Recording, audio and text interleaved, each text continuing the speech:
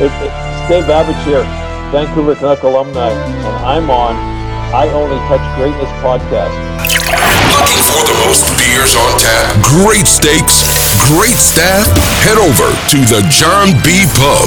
We got the best beers, steaks, chicken wings, nachos in town. Come see us at the John B. Pub. The John B. Pub, the best bar in town. Come sign up for our football pool. Say Hayes sent you.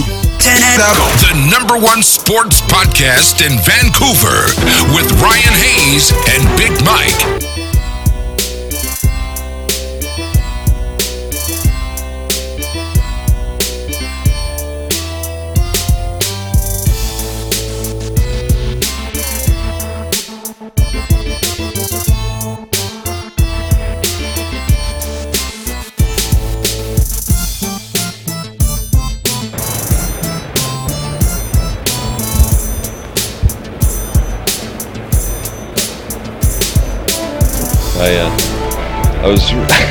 I was really worried about it last night. I really didn't know where I was going to go.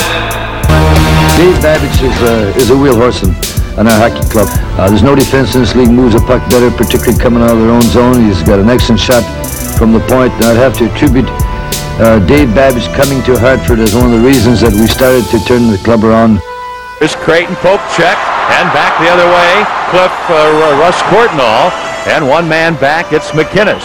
Russ Courtnall feeds over to Babbage, working in a shot, he scores! Dave Babbage from Russ Courtnall. The Canucks get a short-handed goal to lead. Excellent play by Russ Courtnall. The Blues not very alert, picking up the late man, and Dave Babbage, the veteran, scores. Born in Edmonton, when did hockey start for you, and how many battles were there with brother Wayne? Well, you know what? I started playing when I was, I guess, 5. I mean, we had our little garden backyard rink, so I think I started skating 2.5, 3, something like that. You know, so old Gretzky, he wasn't the only one that had a backyard rink. You know, Walter gets all the credit. Of course, you know, Wayne had a pretty good career, but yeah. And then the battles. You know what? My brother's 3 years older than me, so we had a few, maybe just minor ones when we were younger, but not a whole lot, you know, not many battles. The only time we really got into wasn't really a fight. He was playing in Portland, and I was playing Alberta Junior. I think I was 16, and I think it was his draft year. You know, I mean, he was gone all year. We didn't see much of each other, and he started thinking he was tough. I remember going in the front yard, and I tossed him around a bit, and I think he figured out quickly that I might have had the upper hand on him. And did you play any other sports growing up? You know what? We played everything. Well, in Edmonton, you know, the big thing was hockey, and then in the summertime was baseball. You know, there's a lot of other kids. You know, they played some soccer. You know, I played a little bit when I got a little bit older, but baseball was kind of my thing in the summer. I played a lot of golf. I know I lived probably 3 blocks away from Highlands Golf Course in Edmonton, which is a pretty good, you know, private course. And I bugged my mom one year because a couple of my buddies, you know, had a membership, junior membership. And when I was 13, 14, pretty much spent the whole day there all day for a couple summers, and yeah, I got pretty good. And now I get once in a while I can shoot well, but you know, the aches and pains kind of get to you. Oh yeah. So every second game is an adventure for sure. I just thought my golf game's horrible, and I just think if I could just not lose one ball per hole, then I call that a good hole. So I go there 18 balls, and if you run out of balls, you're done. Well, that's a good way to do it, because that could be pretty expensive. I know, you know, I heard this one tip, you know, take 2 weeks off and sell your clubs. So maybe take a tip. Yeah. Yeah. No. You can always find cheap balls somewhere, you know. So yeah, that's for sure. Yeah. And then you ended up playing your junior in the WHL with the Portland Winterhawks. Take us back to those days. Well, it was Portland was I mean, a great franchise. It still is. It was. Well, my brother actually, when we grew up in Edmonton, the Edmonton Oil Kings were still around. And then when my brother was playing, he played 2 years in Edmonton. And then when they moved to Portland, he played another 2 years there. And I made the team when I was 16 and went with them over there. But I only lasted a month. I wasn't quite ready. I was just getting in high school. I mean, physically I was ready. It just, high school was important to me. I wanted to make sure I graduated. So I wanted to get the first good year. And so I went back to Alberta Junior, and it had a great year, and it turned out great. I played 2 more in Portland, and what a great city. Boy, I tell you, you talk about the Lower Mainland here. It's kind of even more granola, foodie, down to earth, beautiful place. And it's same thing. You could ski in Mount Hood, which is half hour outside of town.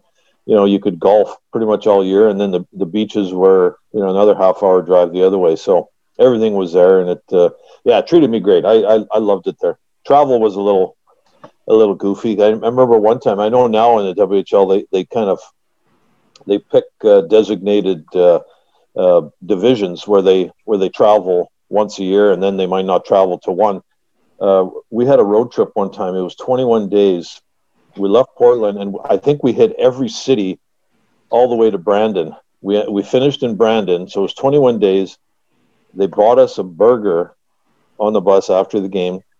We drove 32 hours straight back. I think we stopped once somewhere. I think it was, kind of like Trail somewhere out that way. And then we kept going. And then so we get in that evening. The next day we got to play, a home game. You're looking out the window and it's just a blur. But it was but hey, it was well worth it. Really enjoyed it. We had a good bunch of guys on the team, so it made it go by quick. And Portland's awesome too. Strip club capital of the Northwest. Oh, I didn't know that. Yeah. How would you know that, Ryan? Yeah, we do. We always do our what are those things called? Stags. We always do a stag down in Portland. I did one a couple of years ago down there, and it was great times. Yeah. Well, you know what? We were on student visa, so we couldn't really do bad things. We got caught doing something goofy. You'd be sent home, or that's absolutely. Anyway, they threatened that stuff. Yeah. Exactly. And then taking back to draft day, drafted second overall to the Winnipeg Jets. Yeah, it was interesting because nobody knew who was going first. There was talk of Wickenheiser. Obviously, he went first, but Dennis Savard, myself, and Montreal had the first pick, and like I said, nobody knew until they announced it. Even my agents were actually, one was from Montreal, and so he kind of had the ear to the ground there, but he had no idea until it was announced. And then with Wickenheiser going there and me going to Winnipeg, it was a great day. I mean, I was just happy to get drafted. Where it didn't matter. Maybe if you go to a different city, your career path changes, and you don't know how or how it would have. But no, I can't complain all the spots I've been to. And then obviously brother drafted third overall the year before, and you guys were the highest, or a couple of years before, you guys were the highest brothers drafted in history for defensemen. Well, that's right. And I think some guys out of here were drafted kind of the same. Yeah, Sedin. Yeah, they tied that. Yeah. So, no, it was great. I mean, with Wayne going before me a couple of years, I really didn't even think I was going to make the NHL until he got drafted. And then we were doing hockey schools together and skating around at 16 or 17. And I'm looking at him. I'm like, he's not that much better than me. And then you start thinking, well, geez, maybe I got a chance. And it seemed to work out. Do you have a favorite piece of sports memorabilia? Oh, I have a lot. And it's actually, somebody just brought it up to me today when we went to the finals and we won the Western Conference. Yeah, we'll get into that. I don't know if you guys seen that, where there's a Kellogg's put our team on the yeah. cornflakes. And so all of us, we got, it all encased in plastic. And one of my favorite things for sure, because, I got my back turned so you could see the name and number, and, it's kind of front and center. That's one thing. But you know what else is really neat? There's many things I have in boxes that, are dear to me. And that's why I haven't thrown them out, or, my kids don't want them. They don't care about my stuff. But I got a jersey when I did Slapshot 2 from the Hanson brothers. Oh, that's pretty cool.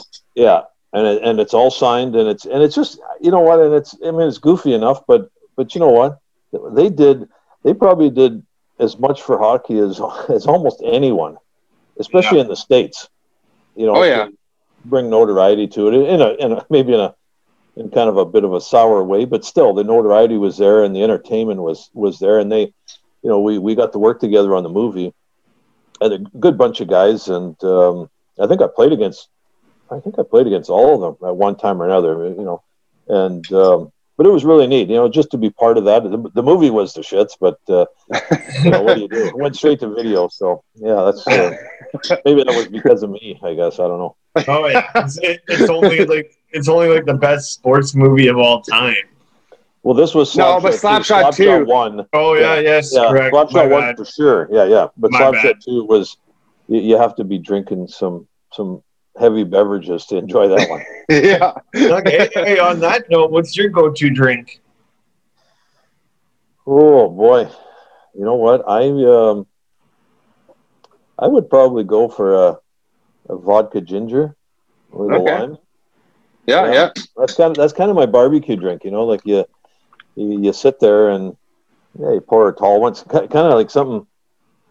This isn't one. This is just water, but this kind of that size, And you make sure you take your time on the steaks. Yeah, exactly. Yeah. You were lucky enough. Oh, sorry. How about you guys for drinks? Mike, you go first on this one. Yeah, I'm definitely a Ryan Coke guy for sure. Yeah. And for me, if I'm at the bar, it's Corona.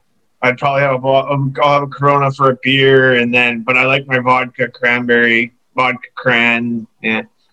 But I also haven't had a drink in 6 months, so I'm kind of. Well, good for you. Kind of off of it for a few days. I got a trip coming up though. I got to get back on the wagon. Yeah, not many people jump back on the wagon, but that's good. That's good. Yeah, I got to get the liver. I got to do a little practice run on the liver before I go to Mexico. Oh, there you go. Good. As soon as they open the damn border. Mike? Yeah, and then you were lucky enough, it doesn't happen much nowadays, but jumping right into the NHL as a rookie, young teenager, putting up 44 points in a rookie year. Yeah, no, it was good.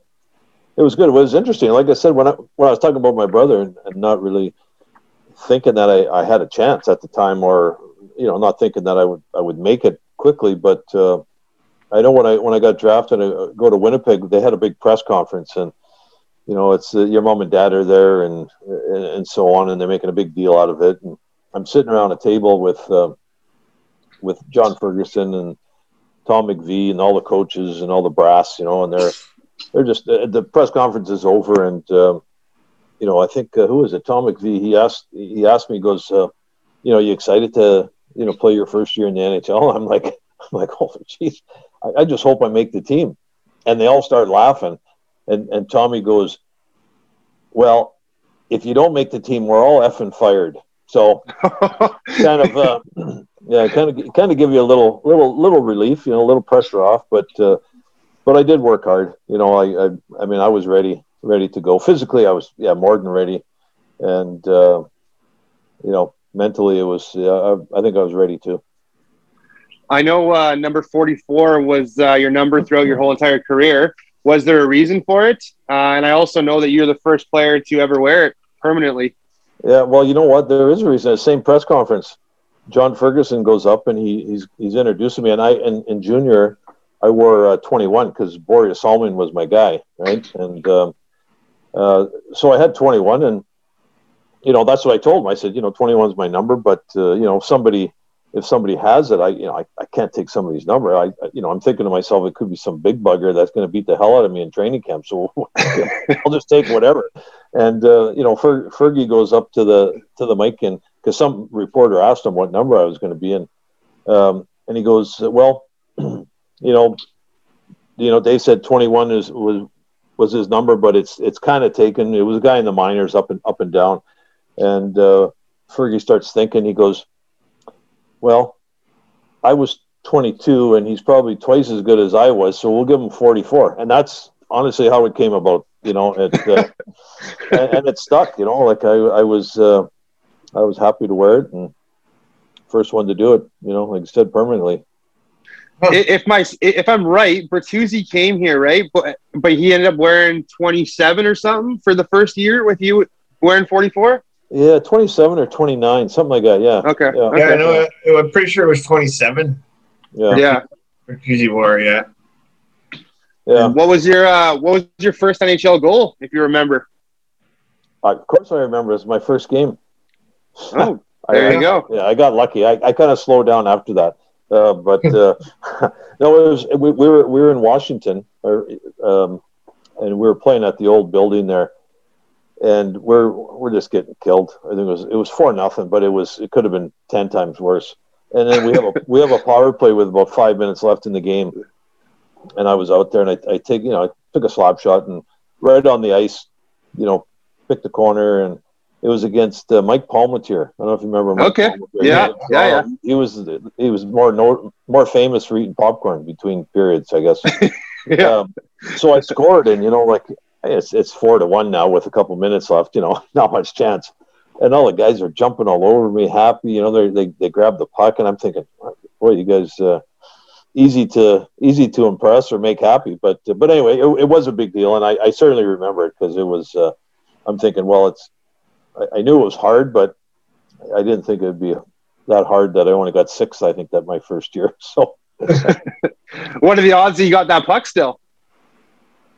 Oh, I have it somewhere. Yeah, no, I do. Cool. Oh, for sure. Yeah, cool. But like I said, I don't have right now. We moved, and I don't have an I Love Dave room. Yeah. Fair enough. I don't have anywhere to put it. But one day I will. But I'll have a secret room where no one can see it, so no one thinks I'm some whatever. Yeah, So, you need to get yourself a man cave. Well, I know. I see you guys have them. So yeah. Yeah. One of these days. Yeah. Yeah, that's for sure. Okay, I got this one. What would your dream foursome of golf be? Well, I you know what? You may I don't know. You may think of me as kind of goof. I would first one would be probably Tiger Woods. Great choice. Well, I just want to see what a perfect golfer would hit the ball like. Yeah. Because I know that's not me, and I know, Ryan, that's not you. So. No. Okay, and then probably I would say maybe Barack Obama. Okay. That's a good one. Good one. I'm just trying to think. There's, you know what? I know I'm going to miss somebody. I would go with Paul McCartney. Yeah. So he's probably. He probably doesn't golf. I mean, he should. He's We could also reword the question. We sometimes ask the question as if you could invite 3 dinner guests to dinner, who would it be? It doesn't have to be a golf. Well, yeah, I guess it would be kind of the same. Yeah. But you know what? It would be the same. I think the last one would probably be, and I'm missing a lot. I would. I would enjoy a lot of people's company, but maybe John Wayne. Yeah, that's a good one. Yeah, the whiskey guy. So there you go. Exactly. I remember seeing that on my grandpa's TV for years and years and years and years and years. Yeah, he was the man there for a long time. He was. Who was your sports hero growing up? Sports hero. Well, probably Bobby Orr. And then there was a lot of guys. I mean. Growing up, I mean, Hockey Night in Canada was Wednesdays and Saturdays, and really all you saw was Toronto or Montreal, and you saw the other teams, but mostly those guys. So, in Montreal, geez, there was, you could just go down the list. But yeah, Bobby Orr, like Gordie Howe was still playing when I was a kid, and well, I guess I only missed him by I think a year or two. So Yeah. that's how long he lasted. Sports here. I know baseball. I was like Nolan Ryan. Yeah, big fan of his because like I think he was actually one of the first guys that actually worked out. Yeah. and big Texas guy. Those ranchers. They're just tough, eh?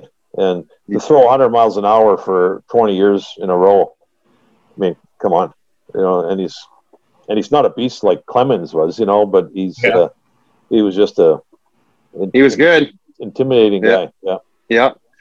What was it like seeing a young, now late Dale Hawerchuk join your Jets as a rookie? Could you tell he was going to be something special?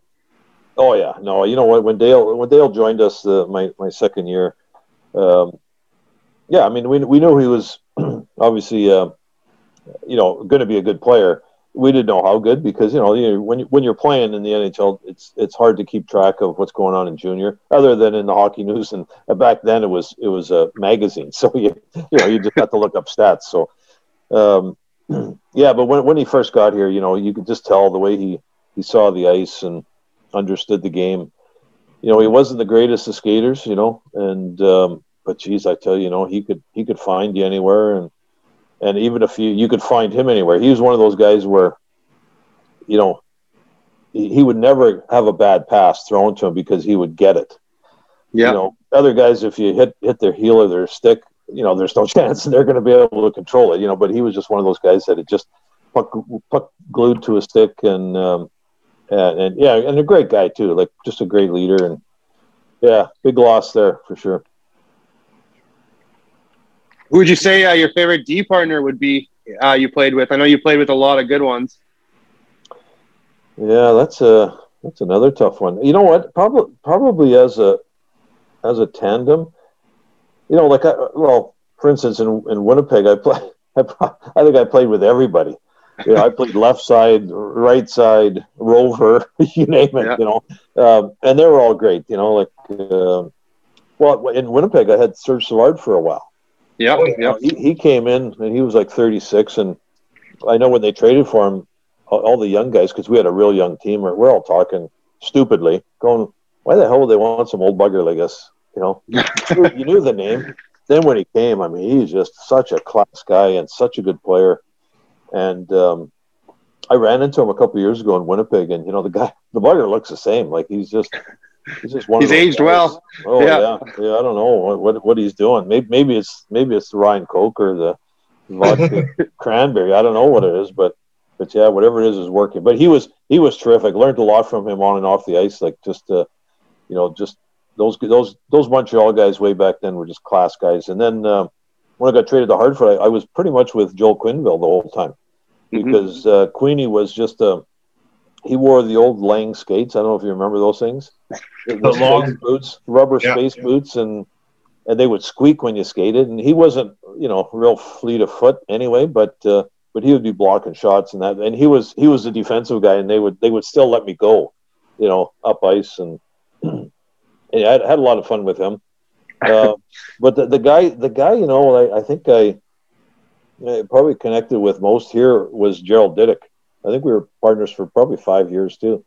And we played off each other. Like he was a tough bugger, and I know when we made a few runs there, Pat would put us against some of the top lines, and we were there to move the puck and make sure we got into the forwards, but we were there to torture the other guys coming down on us, because if they were coming to the front of the net, we're going to make sure in a 7-game series that either they could move their arms after, or it would be painful to do so. So, what was your first thoughts the moment, or like the first time you seen Pavel on the ice? Well, you knew he had some get up and go, but until you saw him in a game, like the first game, he made a few. I was at the first game. Yeah, I was at the first game. He didn't score that game though. They scored the following game. But. Well, you knew as a defenseman because I like moving the puck, and you knew if you hit him in open ice, there was a pretty good chance he was going to have a scoring opportunity. Yeah, I think that happened. Did he? He did okay. Yeah. Did he speak any English when he first came? Like that must have been hard too, trying to like make plays and stuff like that. You know what? He was okay. Like I think he could understand. I mean, it's just like anyone going to another country, whether you understand the language or not. If if you get thrown in, you're kind of holding back and wait until you're comfortable to start speaking it. I mean, I think he did understand just about everything. But yeah, no, he got along all right. Yeah, and then he had Gino to teach him English. Oh yeah, of course. So, of course. Maybe that's slowed him down a bit, but no, Gino was a good friend of his and really helped him out a lot. Yeah. And Gino's a beauty. We had him on here as well, and just an all around great guy. But I was gonna get Mike to remind of the story of I think it was Tim Hunter was telling us where Quinner came down and put the big paw on his shoulder. Oh yeah, I'm pretty sure you were in this game too, Dave. But I guess Rob Ray was making runs at Bure all game long. This is at Pacific Coliseum, and I guess finally near the end of the game, like leave him alone. Hunter said, "Leave him alone," and then they both get tossed, Hunter and Ray. But Ray keeps chirping at the ref, so Hunter leaves, goes down to the tunnel, and I guess he hid behind the black screen. And as soon as Rob Ray came down, he just started hammering at him. And I guess they were wrestling underneath the stands. And Pat Quinn, I guess, came down and broke it up. I don't know if you remember it or not, but I do, because at the Coliseum there, I don't know if you've been underneath. The two benches they go down just underneath the stands, and then there's a rubber mat on the concrete that connect them, and then there was a restaurant in behind there. I forget what the thing was called, but and I remember, Hunt's. I mean, you could see we could see down the hallway, and then all of a sudden there was a ruckus, and we knew Hunt's could take care of himself, so we didn't worry about it. So let's talk a '94 run there, and what were your thoughts when you were down 3-1, and obviously we came back and we had the big Pavel goal. Just talk about that series for us. Yeah, well, it was, man, it was, a lot of it's still a blur. Yeah. And I still haven't watched, Game 7 again. Ever? You've never watched it? No. Wow. No. And I still don't want to, it's, but that's okay. No, it was a great experience. We, being down 3-1, it was, we knew we could play with them. It wasn't that. It was just, you needed some breaks. I don't think we got too many breaks from the referee throughout the whole series. And you just got to play through it. I mean, and we did. When that Game 5 was here, Game 5 was in New York. Sorry. Yeah, when we went there and kind of, shut them up there. I think we were up 3-0 and they scored 3 quick ones. Yeah, I guess I scored the next goal real quick after they scored 3, shut the whole building down. It was just dead quiet. And then some guy named Babbitt scored a goal from Bure, I believe. Well, yeah, he knew who to feed, So, but you know what? I mean, he did see me coming in and fed me, and of course, I'm sure everyone in the building thought I was going back to him, but yeah, Richter was cheating for the pass, and I had to turn the puck sideways to go short side, but whatever you got to do, right? Yeah.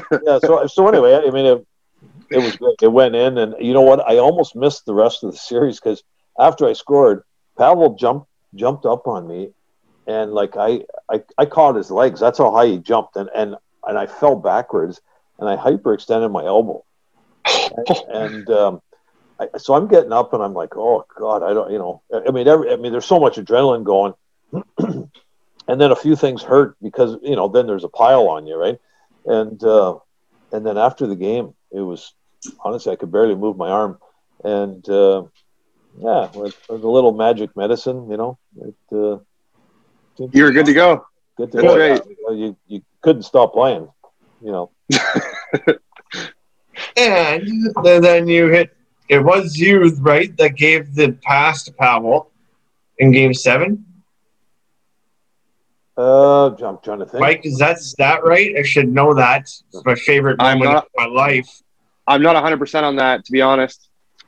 Which Game 7 you talking about? Is that the Calgary series? He's talking about the Calgary series. Yeah, no, you know what? I passed it over to Brown, and then he passed Brown. Brown to Bure. Yeah, you know what? He wouldn't have been open if I didn't make that pass. Exactly. That's right. Yeah, threw everything off. What do they call them now? Primary passes? What a bunch of bullshit! You know, it's how you set those plays up. You know, you gotta suck the team in, and then kind of like soccer, right? You got to pass it all the way around to the other side, and then back to the other side. Yeah, yeah. And then okay, let's move on to the Dallas series, and then the Pavel Bure elbow on Churla. Oh boy, yeah. I played with Churla in Hartford, and he is a tough bugger, boy. And because I was on the ice with Pavel there, and you know, so Charles was all over him and bugging him, and geez, he just came by, and you could just hear it. It was just like just whack. And he's out, and now we're looking around, we're thinking, okay, here we go, and nothing really happened. You know, no.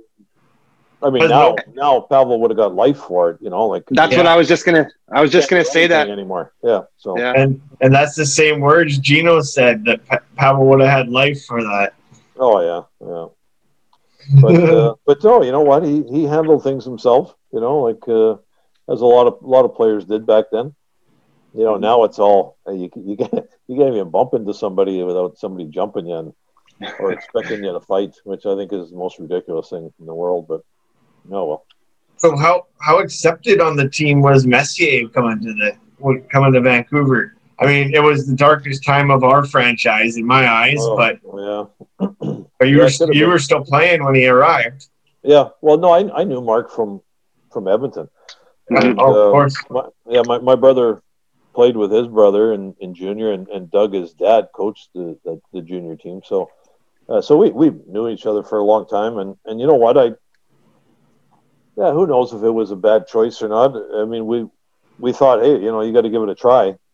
And then it was, you know, it obviously didn't turn out the way anyone expected, and including the players. You know, there was disappointment. Not, you know, hey, Mark he's a you know, great player, no questions asked, but just he bad fit. Too late. Well, it wasn't too late. It was just wrong mix. Yeah. And then after, it's a tough one. It's hard to really say. It just didn't work. Of course, at all. Yeah, of course, understandable. And then we moved you to Philadelphia for a playoff run there. What was your time like there? Oh, I loved it there. Yeah, I really liked it. You know what, that was fun. The good thing about it is I know where we lived. We rented a house in the subdivision just in Voorhees, where their practice rink is, near Cherry Hill on the Jersey side. And I'm just trying to think, there was probably 10 guys that lived within 2 or 3 blocks of each other. Oh, wow. With their families and stuff. Like, it was a subdivision. And every night that we were home, kids were out playing, the barbecues are going, you know, maybe a couple bottles of wine got smushed, you know, but but it was good. No, I really enjoyed it. And it was, you know, it was close. My wife's from Hartford, Connecticut. Oh, okay. So it was close enough, through like 3-hour drive, where, you know, her family and friends could come and see us, you know, anytime they wanted, and we, you know, we could do the same if we had some time off. And it was good. It was and the hockey, like, the team was terrific. Like, we should have, because they were in the finals the year before. Mm-hmm. Yeah. And there's no doubt we should have, if we'd have got past the first round, I think we get to the finals for sure. And it's just, you know, Buffalo played us really well. They played the, you know, the big boys, you know, Lindros and LeClaire and the forwards really well. They, you know what, they didn't even try to hit them. They just let them skate around and kept them to the outside. And you know what, and Hasek was terrific at the time. He was in his heyday, and he basically beat us himself. But but it was he was good.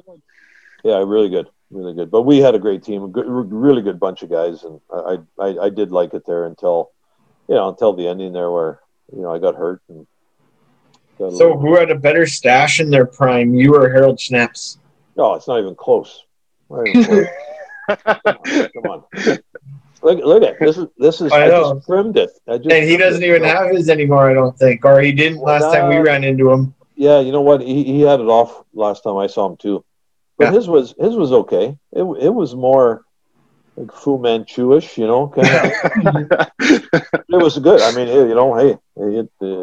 it suited him, and he was well known for it for sure. Of course. But I don't know. Hey, everyone's different. I mean, look at Mike. Mike thinks he has one. Yeah, so, exactly. I mean, he's I'm happy trying. With that, I think. I don't know. I'm trying. Yeah. And I always remember Harold being like one of my first Canuck memories is being in the old Pacific Coliseum and hearing the chanting Harold. Yeah, well, you know what? It bothered me because Harold was gone when I got here. Yeah. And I don't know. I went to hit somebody, my helmet flew off, and all I heard is this quiet chant, Harold, Harold. Because our hair is similar, and I'm thinking, what? Do I look that bad? Nothing. But so I'm scrambling to get my helmet back on. Just like stop, But he was well loved for sure. So, that's funny. And then you got moved to LA to end your career basically in the NHL, and then over in Switzerland. Tell us a little stint about going to Europe. Oh, you know what? I was nervous to go because I was still hoping to, to play. It's just in Philly, I got injured, when I was there, right before the playoffs when we lost out. And then they traded me the next year, but my foot was all buggered up and it still wasn't healed. And you know what? I worked out, tried to get ready, and then you had a few deals that fell through here, in the NHL. So, the one guy called me from Europe and asked me to come out for, I think, the last 3 months of the year. And it was terrific. It was in Switzerland there, like I was the place. It was called Ambri-Piotta, kind of down in the southern part of Switzerland. It's kind of on the edge of the Italian section, so real close.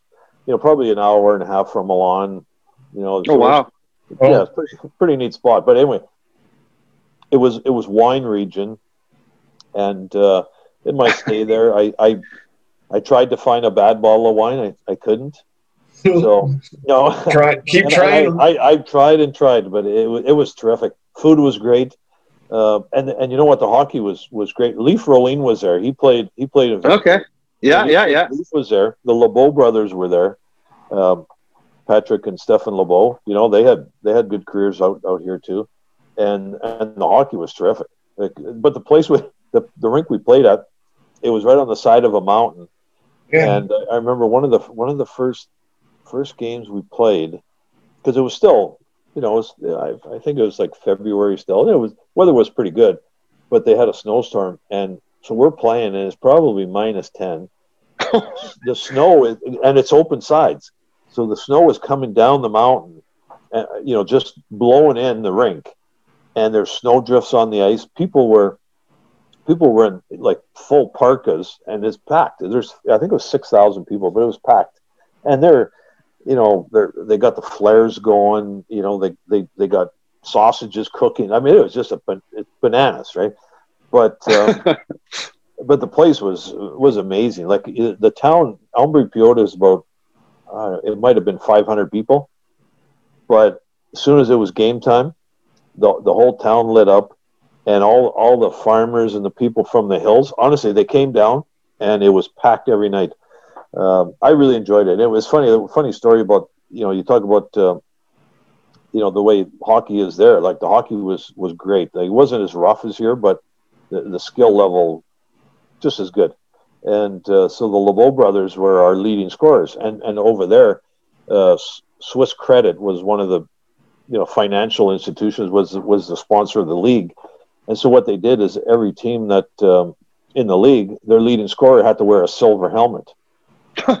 So, and I mean, no sense making your top scorer a target. If that was here, there'd be like stick marks all over the helmet. But So those guys were always like one point between each other. So there was times in a game, if one of them got like a point or two in a period, they would have to switch helmets during the game. Are you serious? Yeah, it was just as goofy as that. Yeah. And it was interesting. I know, I know the rink, like I was describing the rink. Our dressing room was, I don't know, maybe it was about the same as what it was in the Coliseum, which was just, we got wood stalls and, nice. Yeah. Everything was good, but it was nothing fancy. Well, I walked in the rink there, and same thing, nothing fancy. The guys are walking around with there's these little, they're pinching these little paper cups. They're espresso cups. They're disposable ones, and there's this monster coffee machine in the middle of the dressing room. And that's all they did in between periods. There was Gatorade, but nobody drank that. They were drinking these little shot glasses of coffee, espresso. Oh yeah, it was good too. They didn't screw around. That was the best part of the rink, I think. Yeah. Hey, what was your favorite stadium you ever played in? I mean, that last one sounds awesome, dude. Well, that one was good. Well, the one in Ombre, it was like a wartime bunker too. So you had to walk through all these concrete steel doors just to get to the dressing room. And they had the round. It was like a submarine. They had the round handles and stuff to turn. It was bizarre, but you know what? Like, I mean, hey, the ones here, some of the old ones, like the old Montreal Forum or, Toronto Gardens, Maple Leaf Gardens. Even you go to Boston, the old Boston rink there, Boston Garden. It was just a dump, but the energy. Montreal was probably the best for that. And Toronto, but these other ones, you go to Madison Square Garden, and it's not the rink is it's okay now. It's beautiful because they redid it, but back then, you go to Chicago or Boston. You had to shake your gloves and skates just to get the cockroaches out. Nowhere to walk. You would hear guys screaming before practice because they're shaking their gloves out and the cockroach comes out. Nasty. Yeah. And I honestly miss the Pacific Coliseum because those boards were better than any boards in the league. Like when someone got hit, you knew he got hit. Well, you know what? You should have played in Montreal because those things were like concrete. But the good thing about them, the runners on the bottom. Yeah, now it's all plastic and that crap. It was wood back then. So if you bounced something off there or you made a pass and you knew what the hell you're doing, it would be true every time. Now it's you hit a pillar in the boards and the thing might take off some different direction. But it was all just real true, and yeah, it was great atmosphere. I know you dropped the gloves a couple times in your career. Do any of your fights stick out to you? Oh, I was telling people, the last fight I won by 4 blocks. But I can't run that fast anymore. No, there was a few, but I really didn't like fighting. I mean, I did, but my brother was the one that loved it. My mom would give him shit all the time for fighting. He goes, well, did you know what they called you?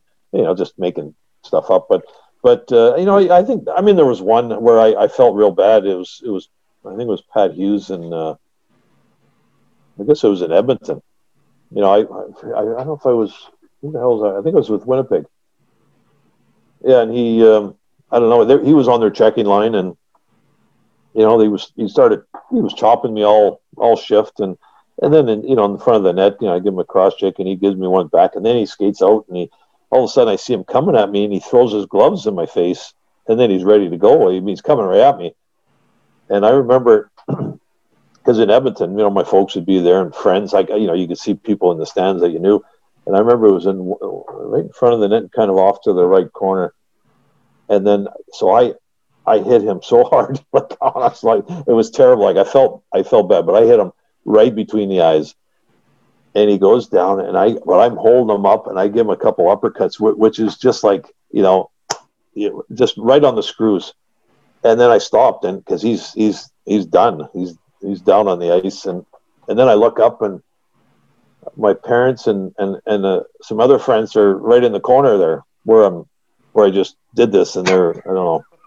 I think either they were in shock or whatever, but yeah, it just wasn't good. And then I played with him in Hartford too, which is even worse because he, of course, guys, you go out for dinner and they talk about same thing. They talk about some of your fights, and I didn't want to say anything because I knew how because I could see the scar. It was right across, right, like it was a good one too, and yeah, I just felt bad.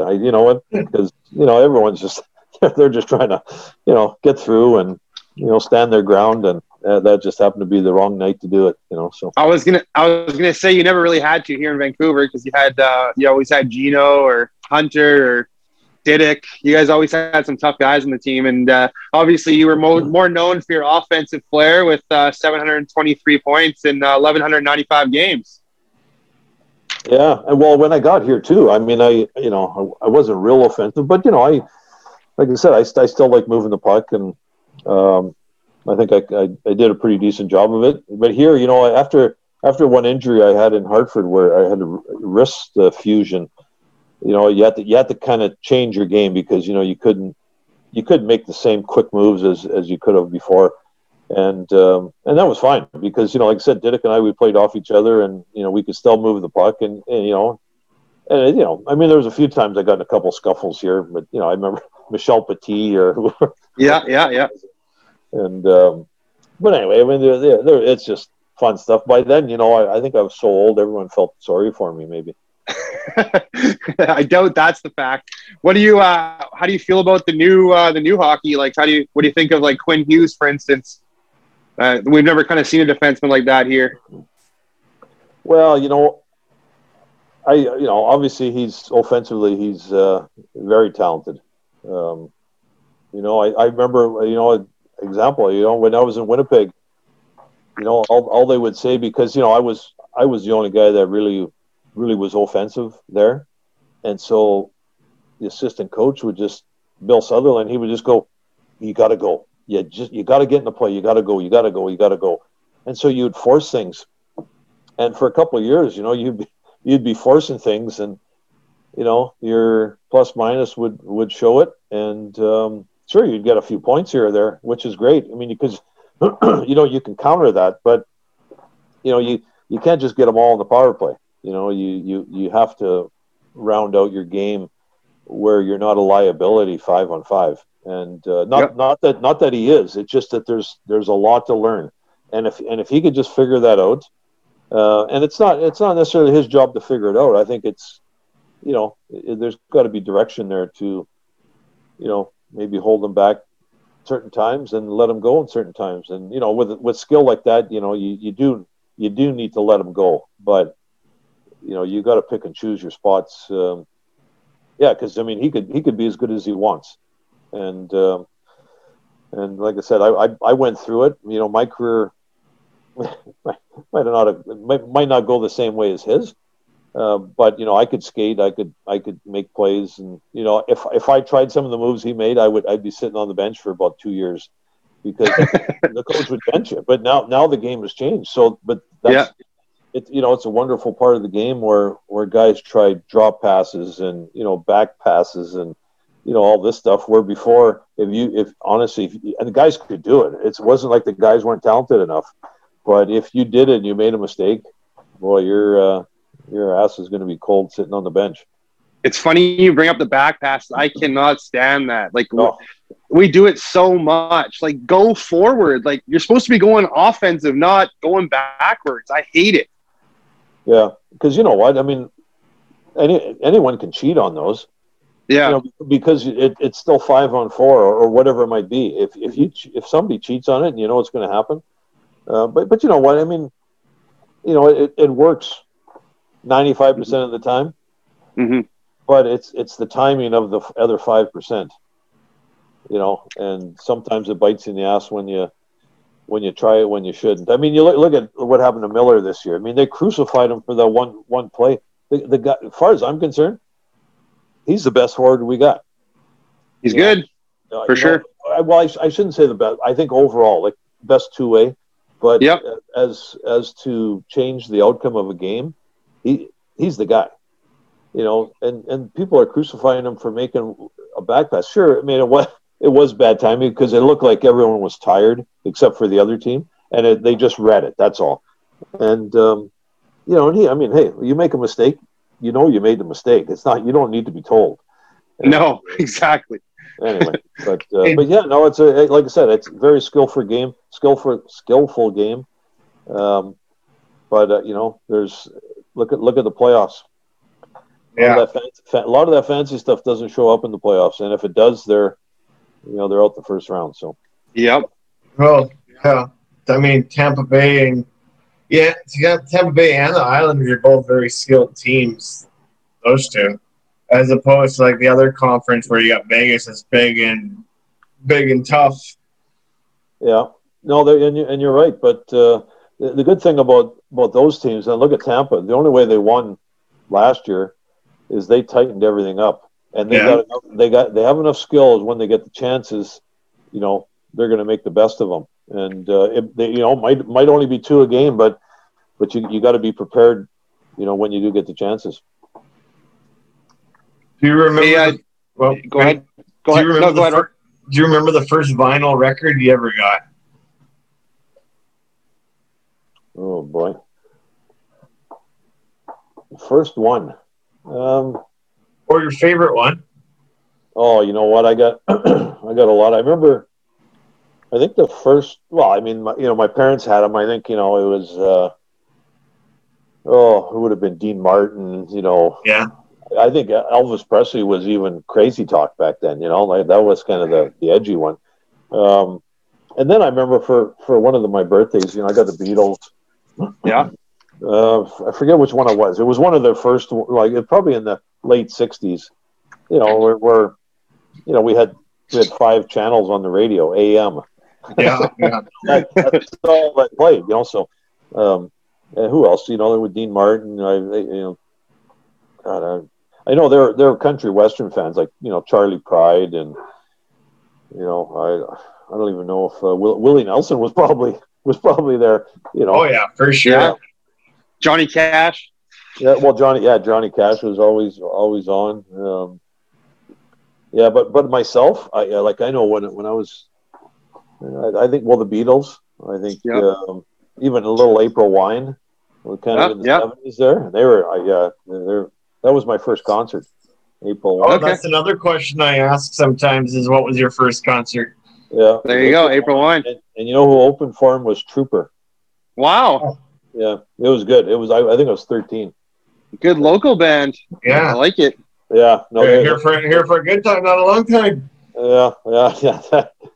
That's your motto, eh, you guys? Yeah. Yeah. Hey, that's what all my ex-girlfriends would say.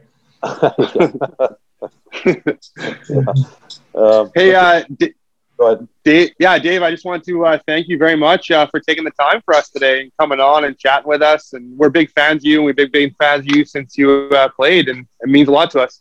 And all the Canuck alumni as well, we are fans of as well. And me personally, I've always been a big fan of you for years. And when we run into you, you're always nothing but nice to us too. So. Well, I appreciate that, and I'm sorry. I know it took a while to get this organized, and more my fault because I'm kind of computer literate there. So we figured it out. It's all that matters. So yeah, no, and anytime, guys. No, I think you guys are doing a good job. Just keeping everything going here and putting the word out. And yeah, no, it's terrific. And look at your man caves there. Yeah. That's pretty impressive. I don't see 44 in there, but whatever. You guys, hey, your autographs kept in the book. That way, in case my condo catches fire, I can toss the book off the balcony. That's the so first I can one. Save it. The first thing I throw out of here, if the building ever catches or floods or something, I'm throwing my suitcase full of my autographs. So. Yeah, I know. My jerseys are sold out too. I see. Yeah. So. No, hey, Dave. Good. Hey, Dave. Thanks again. Looking for the most beers on tap, great steaks, great staff? Head over to the John B. Pub. We got the best beers, steaks, chicken wings, nachos in town. Come see us at the John B. Pub. The John B. Pub, the best bar in town. Come sign up for our football pool. Say Hayes sent you.